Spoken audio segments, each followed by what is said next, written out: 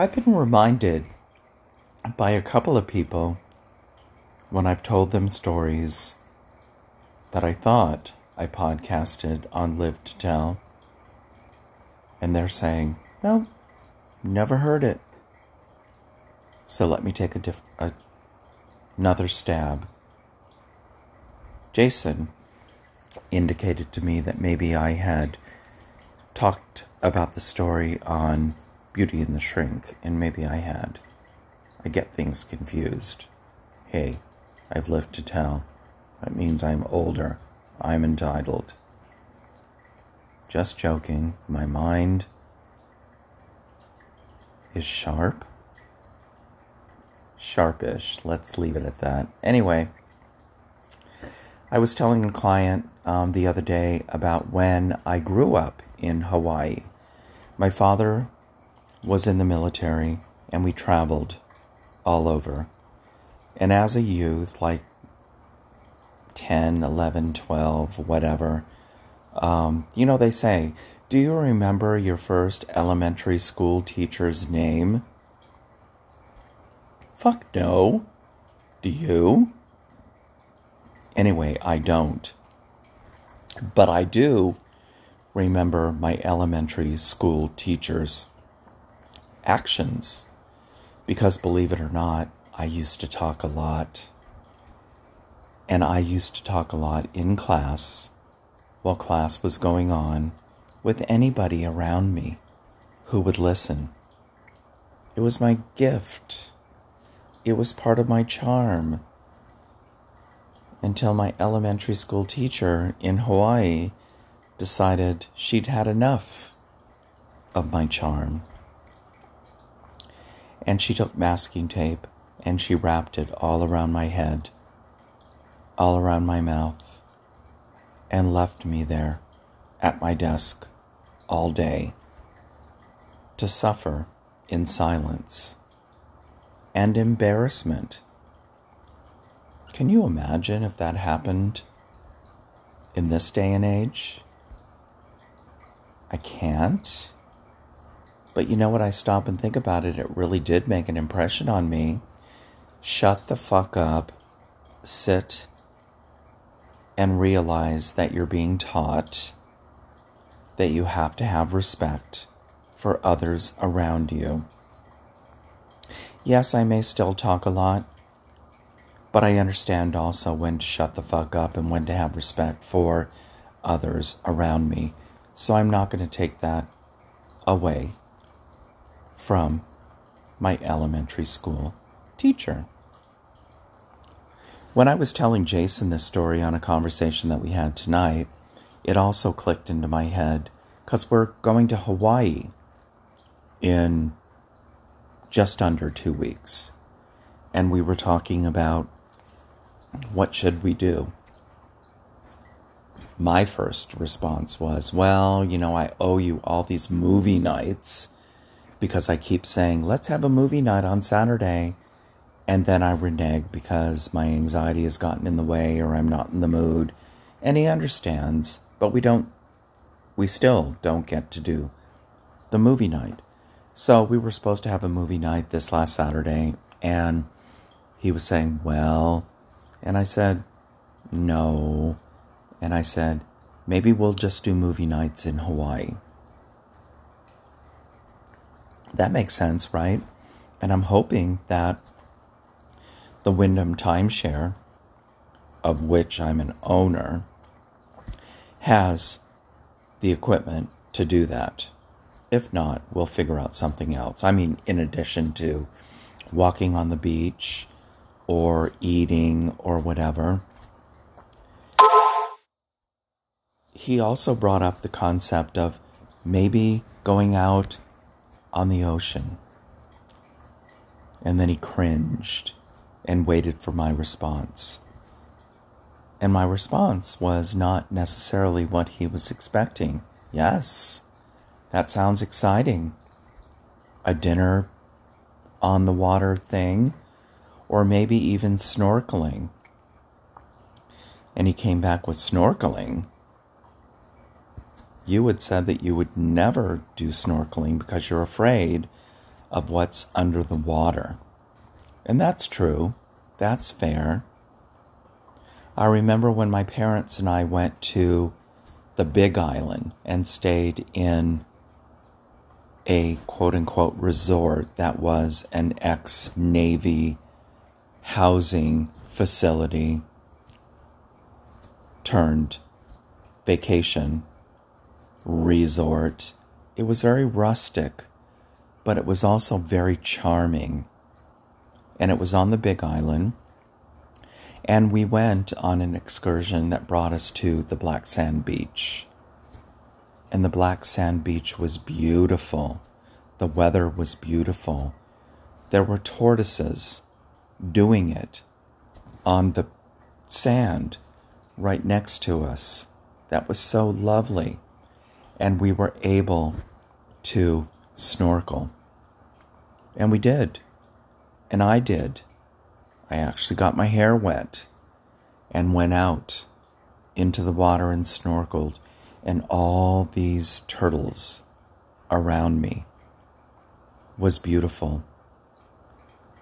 The thing that I remember too about that was you can't see that far ahead of you, so you really don't know what's going to pop out of the environment.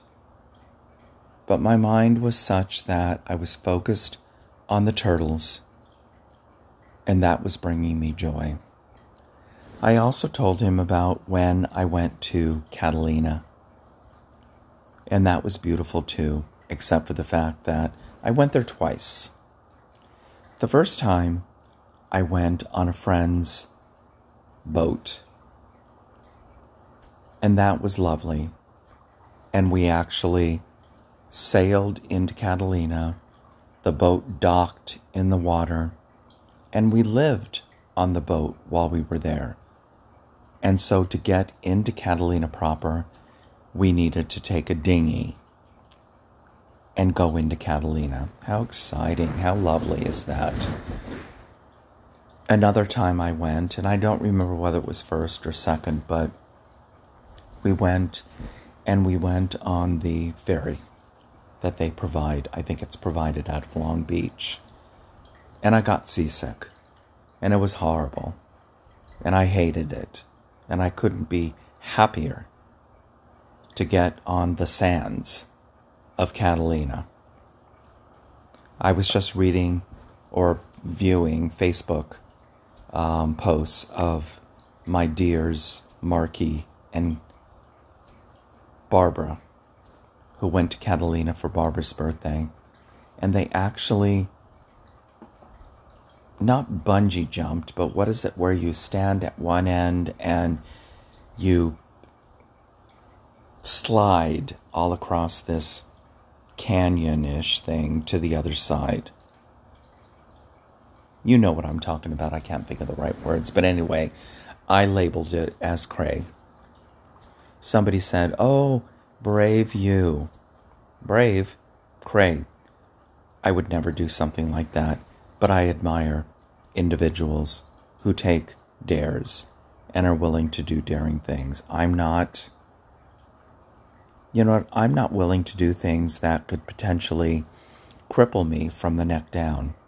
And that involves a whole lot of things. Yeah, it keeps me from doing a whole lot of fun things.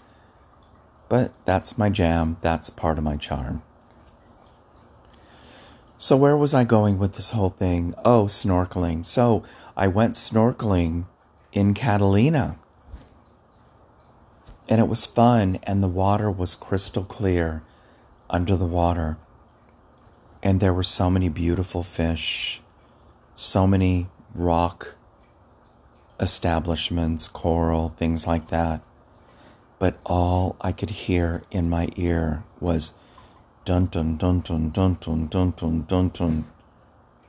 And that made it very difficult for me to stay in the water. Jaws! Oh no! Shark attack. And in actuality, when I was under the water, I did see a shark. Not one that I guess I needed to worry about, but a shark nonetheless. And so now I've been reading on social media and the news about all the shark attacks that have been happening and how to avoid a shark attack and what to do if you're shark attacked and things like that.